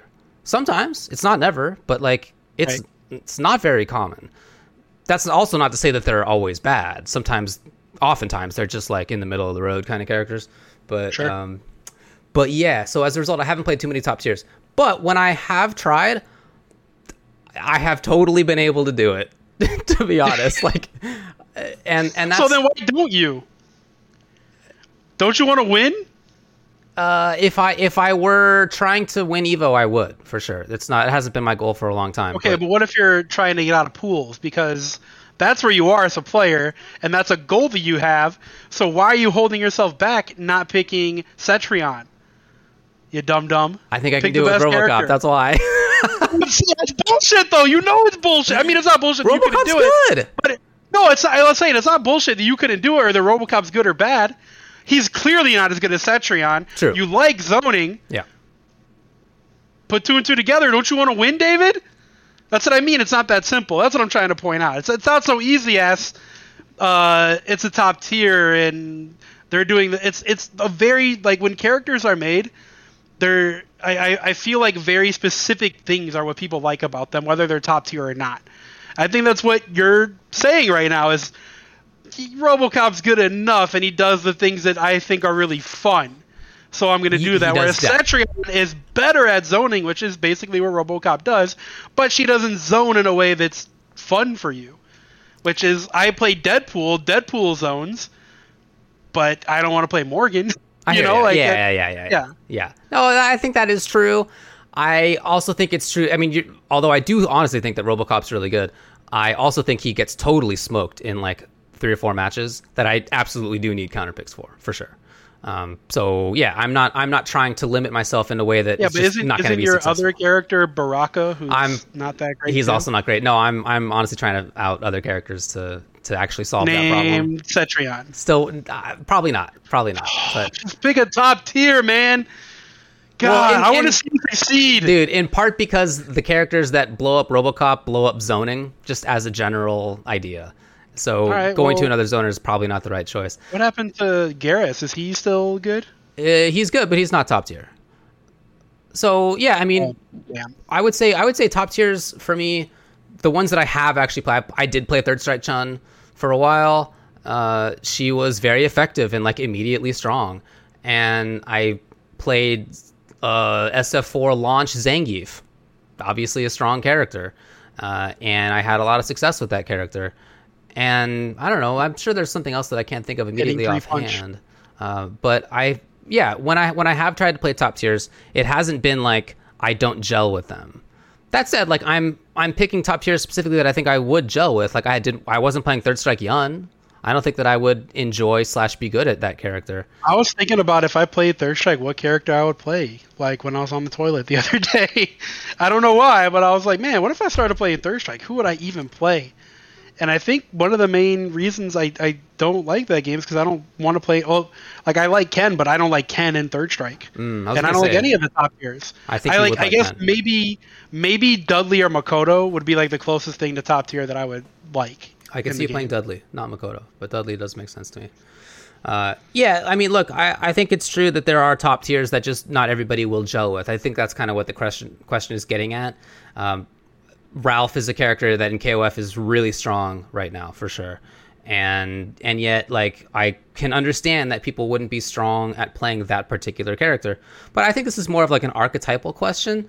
And if you are good at like a Footsie's character, then you're probably just going to be good at Footsie's characters in general. And many top tier characters are that archetype. But if you would rather play something else, some extreme rushdown character, talking about the Yun, for example, then you could probably play another character that's a top tier rushdown character. Games are almost always have more than one top tier character, right? There's always like a few that you could choose from. And I think it's usually the case that like if you have an archetypal preference that you could find a top tier character that you can play with. So it's definitely, yeah, it's true that some people don't do well with / struggle with some top tiers, but I think there is a top tier for almost everybody, if that's what you want to do. All right. What's the next one? Let me see. Well, whatever. Here we go. Let's just press save. See how it happens. Sick, it worked! Do you all think a fight game will ever be the grand unifier that brings together all the different scenes to play one game? If yes, what kind of dope y'all on? Listen, Sanchez, I already told you earlier of switching up my strain. It's going to be G13. And absolutely, I think this has already happened, man. I think it's happened many times over, to be honest. I think Dragon Ball FighterZ brought together many scenes all at once. I think Strive is currently bringing together many scenes all at once. I think KOF, every time a new KOF game, brings out all the scenes at once. Matter of fact, weirdly enough, I feel like Street Fighter gets the least amount of other players coming over to play Street Fighter when there's a new Street Fighter game. I think Street Fighter players are very loyal to playing Street Fighter. And like maybe those guys will try out some Street Fighter 6 just because it's new, and then the Street Fighter players keep playing it. But like Guilty Gear Strive and Dragon Ball FighterZ, both games I think have players from Marvel, from Street Fighter, from NRS. Tons of NRS players are killing it at Strive. Definitely Street Fighter players of every scene is playing these games. Smash players have picked up Strive. Like I think these games already exist. Do I think that everyone is ever gonna play just one fighting game? Hell no. Like that's not gonna happen. But as far as like tons of different sub-scenes of the community coming together to play one game, I mean, Guilty Gear Strive doesn't have almost 800 people signed up at Combo Breaker 2 months in advance by just being Guilty Gear players. There's definitely players from every other scene playing that game right now. So, yeah, I think it's already happened, Sanchez. What strain are you smoking? Dang. Well, as far as Street Fighter goes, I think historically Street Fighter has had the most crossover. I think to Street Fighter 4 and how it's not just the case that tons of people got into the FGC on Street Fighter 4, but also that like everybody who was in the FGC before that played the game. There were a lot of people who didn't like the game, but also a lot of people who kept playing even though they were like not super happy about it. The most recent Street Fighter 5, did have a lot of people at the start who were trying that game out. I remember a lot of people from other scenes who were trying it out. Yeah, for sure. And but I feel like that turned into just Street Fighter players now. Totally. That game was not a great launch, as we have often talked about. So if instead SF5 had come out, like if SF5 had come out as current SF5, for sure, it would be a whole different story. It would, honestly. So I think this is more a question of like the most recent Street Fighter didn't have a great launch, and so it didn't get as picked up as it otherwise would have. But I think other than that, like Street Fighter's got a great history of doing this. I think that Strive is a very good example. I think current KOF 15, everybody I know is playing that, or at least was playing that game. At least tried it out and was like... KOF is a very, like, not only inter-scene game, but it's, like, super international. Yeah, for sure. Everybody around the world plays KOF in some format, you know? Yeah. I mean, I'm playing it, and, yeah, I think literally everybody I know / play games with has at least tried it out and didn't hate it, or really likes it. You know, most of them like it. So I think right now there are a couple of games that can fit this kind of build. But the thing is that never is going to last. None of those games, no game is ever going to have everybody playing it. Or obviously not everybody. Not going to have this like continued giant Yeah, crossover. there's never going to be It's a never game gonna that last. 90% of the FGC is all playing. That is not Well, realistic. but even if there is at the game's launch, a year into the game, It it's won't not gonna stay be that like way. that. Yeah, it's not gonna going be to stay like that. Yeah, absolutely. people have their own preferences for what they like. Nobody has. There's. We all like sort of similar-ish stuff, obviously, but we all also have our own unique preferences, and each game has its own, uniquenesses, and so we're all going to gravitate towards one or the other. There's just not going to be a game that's going to satisfy everybody in a way that everybody will keep playing it for a really long period of time. I don't think that that's going to happen. But yeah, these games that come out that have periods of lots of people playing them, Strive. I mean, you mentioned by the time Combo Breaker comes out, that game will be almost a year old, and still it's got a huge scene, a ton of people playing. Yeah, that game is. You want to talk about healthy competitive scenes? Strive is healthy right now. So that game tip-top shape is a good example of maybe about as long as that's going to last. It will probably be the case that people will still keep playing the game. I don't mean like nobody's going to keep playing it, right? That's not what I mean to say. Instead, people are going to gravitate again to the games that they care about more uniquely. That's how it's going to go. So no, I don't think that there's going to be one game that is the grand unifier in any long-term way. People in the chat are mentioning Project L. I don't think that's going to be the case for that game either. We're all going to try that game out. Maybe it's good. Hopefully it's good. And some of us will stick with it. Maybe a lot of us even stick with it. But even for that game, it's going to be the case that people will go back to whatever game that they came from or find a new game that they care about more. That game might bring people into the FGC in the first place. So like Street Fighter 4, people might come into the scene. Dragon Ball FighterZ, I think, has done a lot of this as well. Just bring people into the scene in the first place, for sure. But as far as like people going from other established sub scenes into Project L, yeah, within a year, there's not going to be everybody playing it anymore. It's just very hard to imagine that happening. I agree. Okay, all right. Put that in your pipe and smoke it, Sanchez. Mailbag. All right, we'll move on to the mailbag, which we got. Let me start with this one.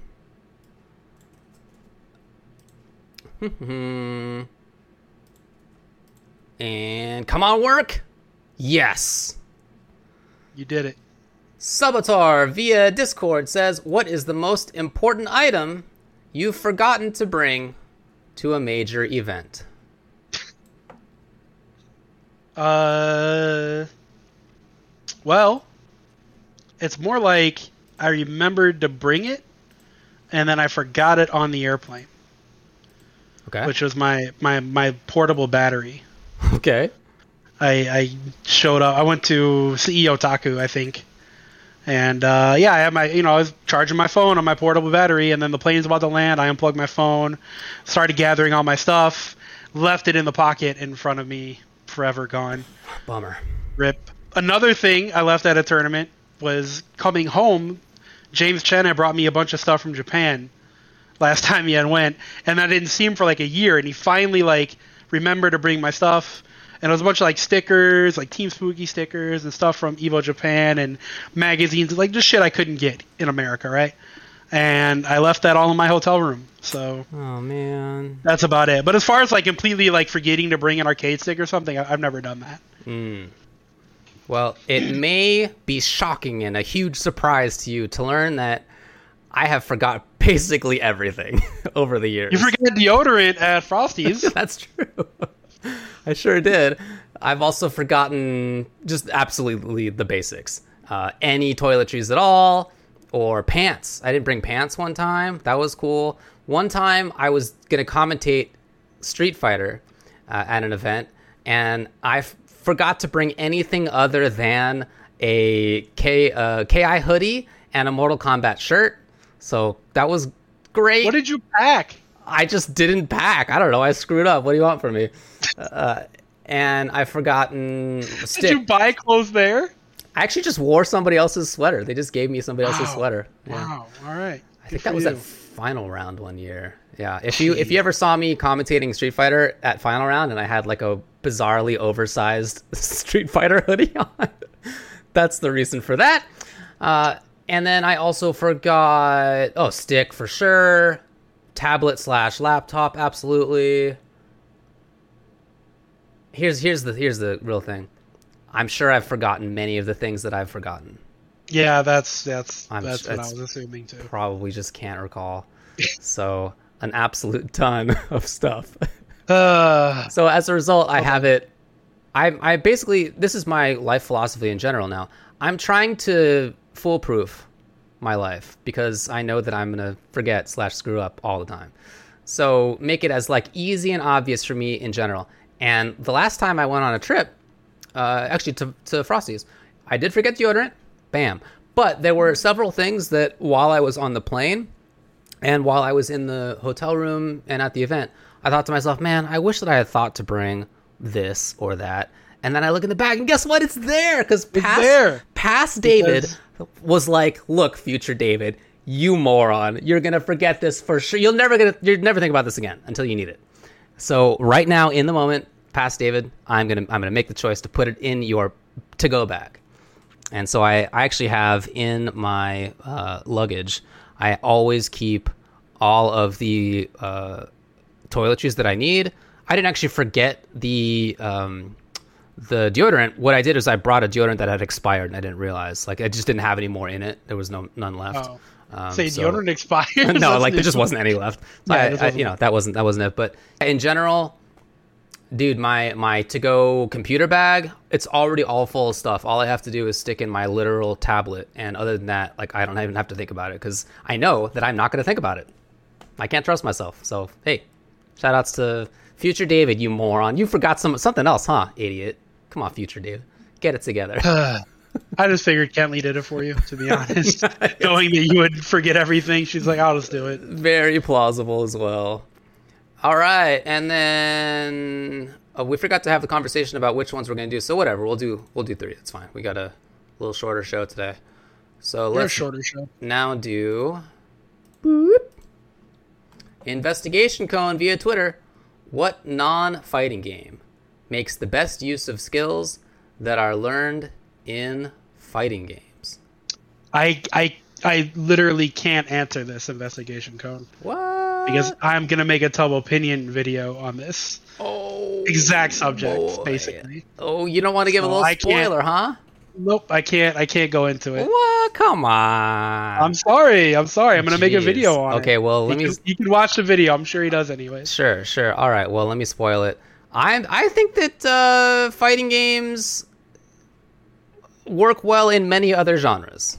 I don't know if I could say what the best is because I haven't played everything, but everything that I have played, many things that I have played, I think that my fighting game skills work really well in them.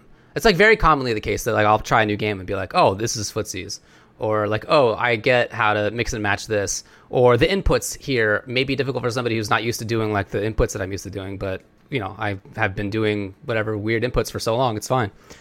So I feel that I'm well prepared to travel into other genres. We talked a little bit a couple weeks ago when we had KP on here about how I think that there's a lot of crossover between RTS and fighting games in terms of strategy. I think that's a big one that stands out to me. I'm playing Elden Ring right now.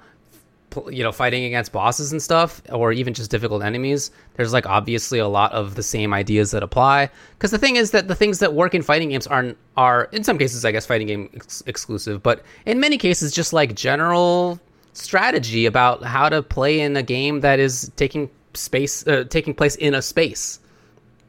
And many games do that. Most games do that, right?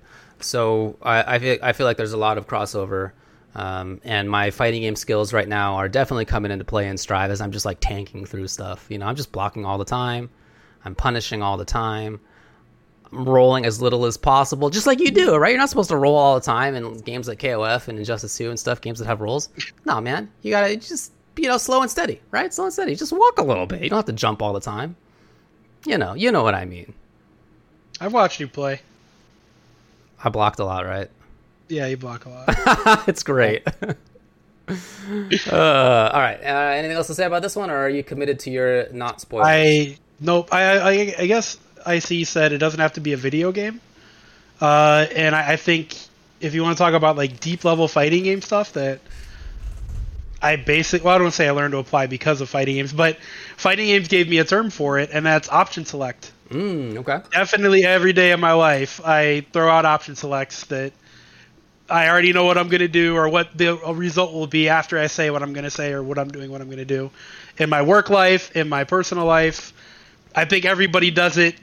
That's just after fighting games, I had a word for it. So, yeah, I would say option selects are applicable to real life situations. Like you say something, and I guess I don't even know where to really proceed from there. Like, how do you mean? I could say something like, "Hey, David, have you heard of this thing before?" And no matter how you respond, I know what I'm going to say next. I know what option is going to come out of my mouth after you say what you said. For example, I might be like, "Hey, man, have you heard of Star Trek 9?" And you're like, "Yeah, I've heard of Star Trek 9." And I'm like, "Yeah, Star Trek 9 sucks, right?" Like, that's going to be my automatic response. Absolutely. Or if you've never seen it, if I'll be like, "Hey, well, you shouldn't see it because it sucks." Like, that's just like the simplest example I can give you. Star It's an Trek OS. 9. Yeah. Yeah, whatever, man. It's a made up shit. But yeah, that's a real life OS. No matter what, I already know what's coming next. Yeah, I do actually agree with Tiny Text that sounds more like set play. Maybe it is set play then. Well, usually set play involves an option select to make sure that no matter what happens, you get the outcome that you want. I mean, you're like forcing the opponent into a situation and they have to deal with something. I don't know. You can call it an option select, man. It's fine. Either way, whatever. I'm not gonna bust you over that. All right, and then are you good? Anything else to say about this one? Nope. No, I'm gonna save it for a video. You got it. And then let me go to the last one here. Whoop. Stephanie brought it back via Twitter. A witch appears before you and declares that she is going to magically replace the presidents on Mount Rushmore with something more wholesome and adorable. A tribute to the letter K, cats. She wants your hot takes. Who should be on the Mount Rushmore of fictional felines? Fictional felines. Yeah, to avoid you saying your own cat. I absolutely would have said my own cat. Well, I feel like Garfield, as much as I don't like him, has to be on there. Yeah, I can see that. Like, he's the cat. He's the cat that everyone knows. Garfield is, if you look up Orange Cat, Garfield's picture comes up. He's the most famous cat at least in America. I can't say on the planet. Yeah. At least in America. Okay, fair enough. My second one would be Felix. He has a magic bag. He pulls out stuff. Felix had some of the dopest video games on NES. So we're talking about. I really love Felix. 1,000 years old stuff now. Yeah, dude. How many like new animated cats are there? They're all 1,000 years old, bro. I think there's a new Pixar movie out right now that has a cat. Puss in Boots. Puss in Boots doesn't belong. Tom from Tom and Jerry, very obviously. Tom, yep, Tom's a good one. Very obviously is there. Yep. And then the fourth one, I guess Heathcliff. I guess. I don't want. I guess. I don't know. Are we talking about like? Can I put like Simba on there? Can I put like Mufasa on there? Yes, you can. Like, what are we going? You're stealing my idea, but yeah, you can definitely do that. All right. Well, then yeah, I would probably have to put Simba on there, right? Like Simba's very recognizable. What about Sylvester's spitting everywhere. I'm not putting Sylvester on my. He'd have to have like a permanent fountain coming out of his Mount Rushmore mouth. Oh, turning red is a red panda. I guess that makes sense. Turning red is a red panda, and it looked to me like a cat, but I guess that does make sense. That is not a cat. That's a red panda. That makes sense. All right. Yeah, I'm not on board with Sylvester. I guess I agree with Garfield. Like, I'm also not a Garfield fan. I actually don't know anybody who's like a huge Garfield fan, but he's just so somehow extremely popular. Jim Davis sucks. He's just so extremely popular, and I don't even really get it, but he is. And I think that, if you're going to stick with the idea of a Mount Rushmore, those four dudes up there are not everybody's favorite presidents. I can tell you that much. There's a lot of FDR people out there who are anti-FDR people who are out there. What Calvin and Teddy? Hobbes? Not everybody likes Teddy, that's for sure. I don't like Teddy in a lot of ways. Calvin. Does that count as a cat? Does that count as a cat? If Simba's a cat, Calvin's a cat, absolutely. Then I'm taking Simba off. Calvin's up there for sure. You got a very Get body comics-heavy cat list.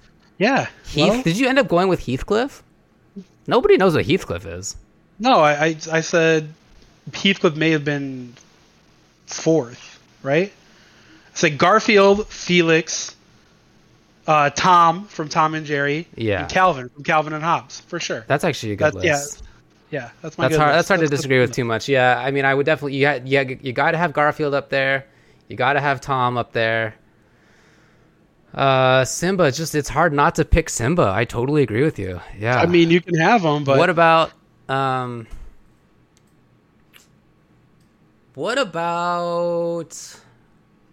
trying to think of like old literature and stuff. What about the Cat in the Hat? No. No? Oh, the Cat in the Hat was a big jerk. But so famous. Yeah, but he's a big jerk.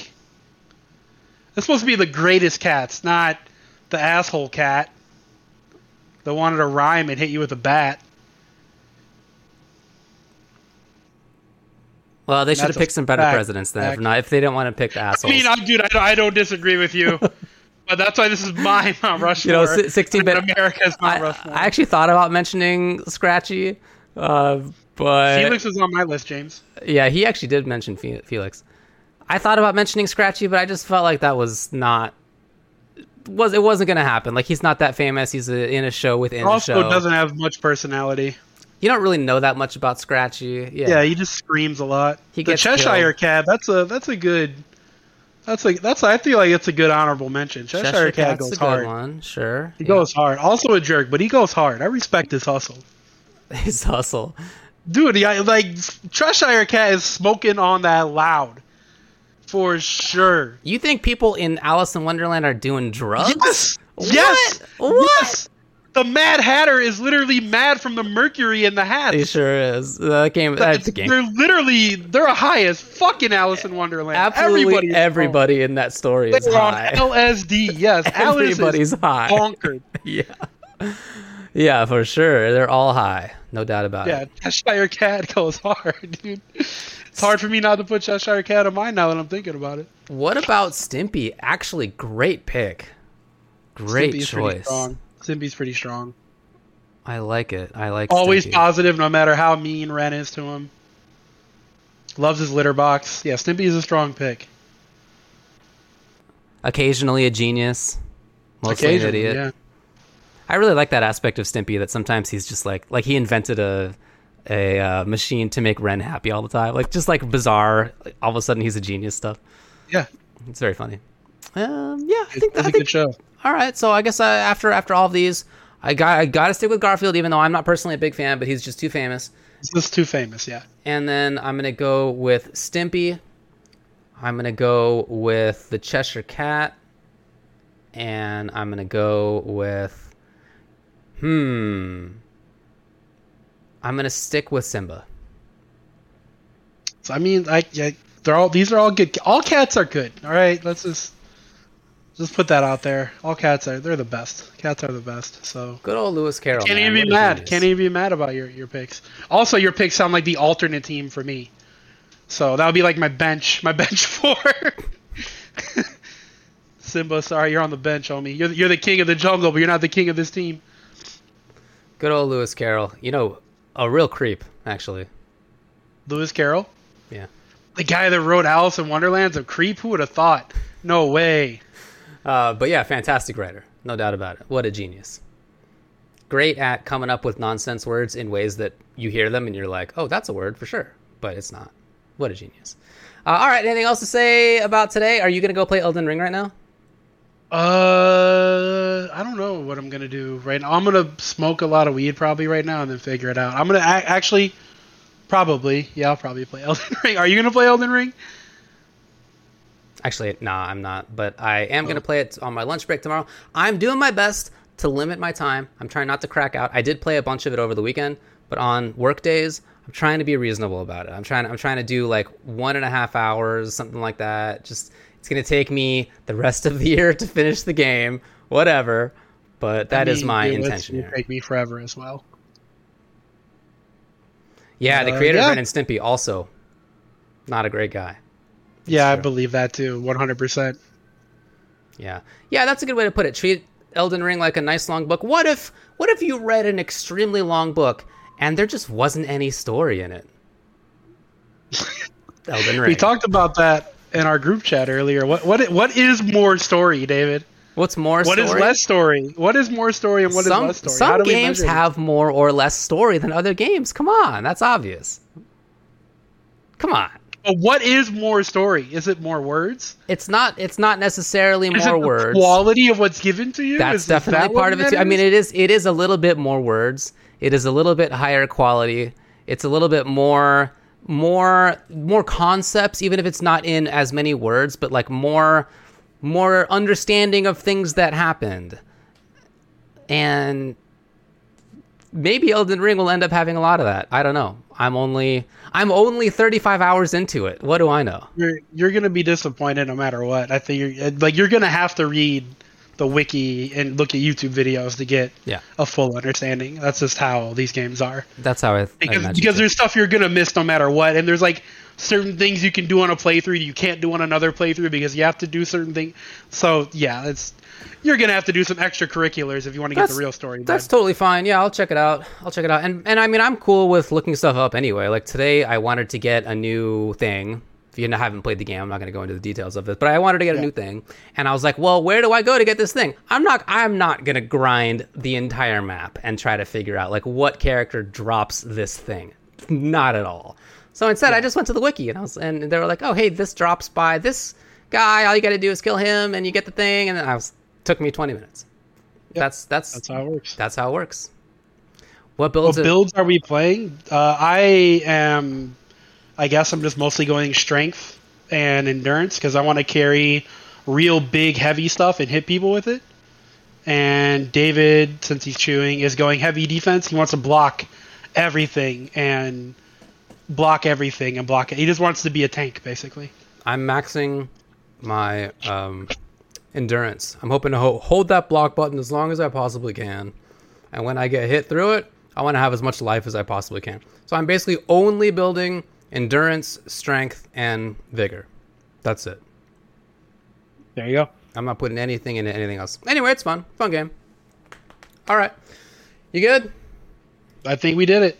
Well, we nailed it. The best show that we've ever done with absolutely no technical problems. Not a one. Not a single. I can't give James shit anymore because you too just problems all over. Hey, man, I did my absolute... You did great. I'm proud of you. I didn't. You did so good. So good. Thanks. I'll assume you're speaking seriously. All right. Well, yeah. I don't have the ability to do the tweet, so you'll all have to imagine that you're getting birded out. Hey, can you do the bird song? I can't do the bird song. I could rap Wu-Tang again. Do it. Right. That's about it. Let's wrap out of here. Oh, I'm not doing that. Come on. Okay, fine. You got it. Hey, thanks a lot. All right. That's a good show, guys. Thanks for watching. Oh, man, I was hoping to... Nope, definitely not rapping. I don't have it in me, man. I tried to bring it out. It didn't happen. All right, bye. Hey, thanks, Poogas, for the sub, man. Mighty Sandwich for the sub. All right. Thanks for the subs. See everybody. Have a good night. Bye-bye. Oh, boy.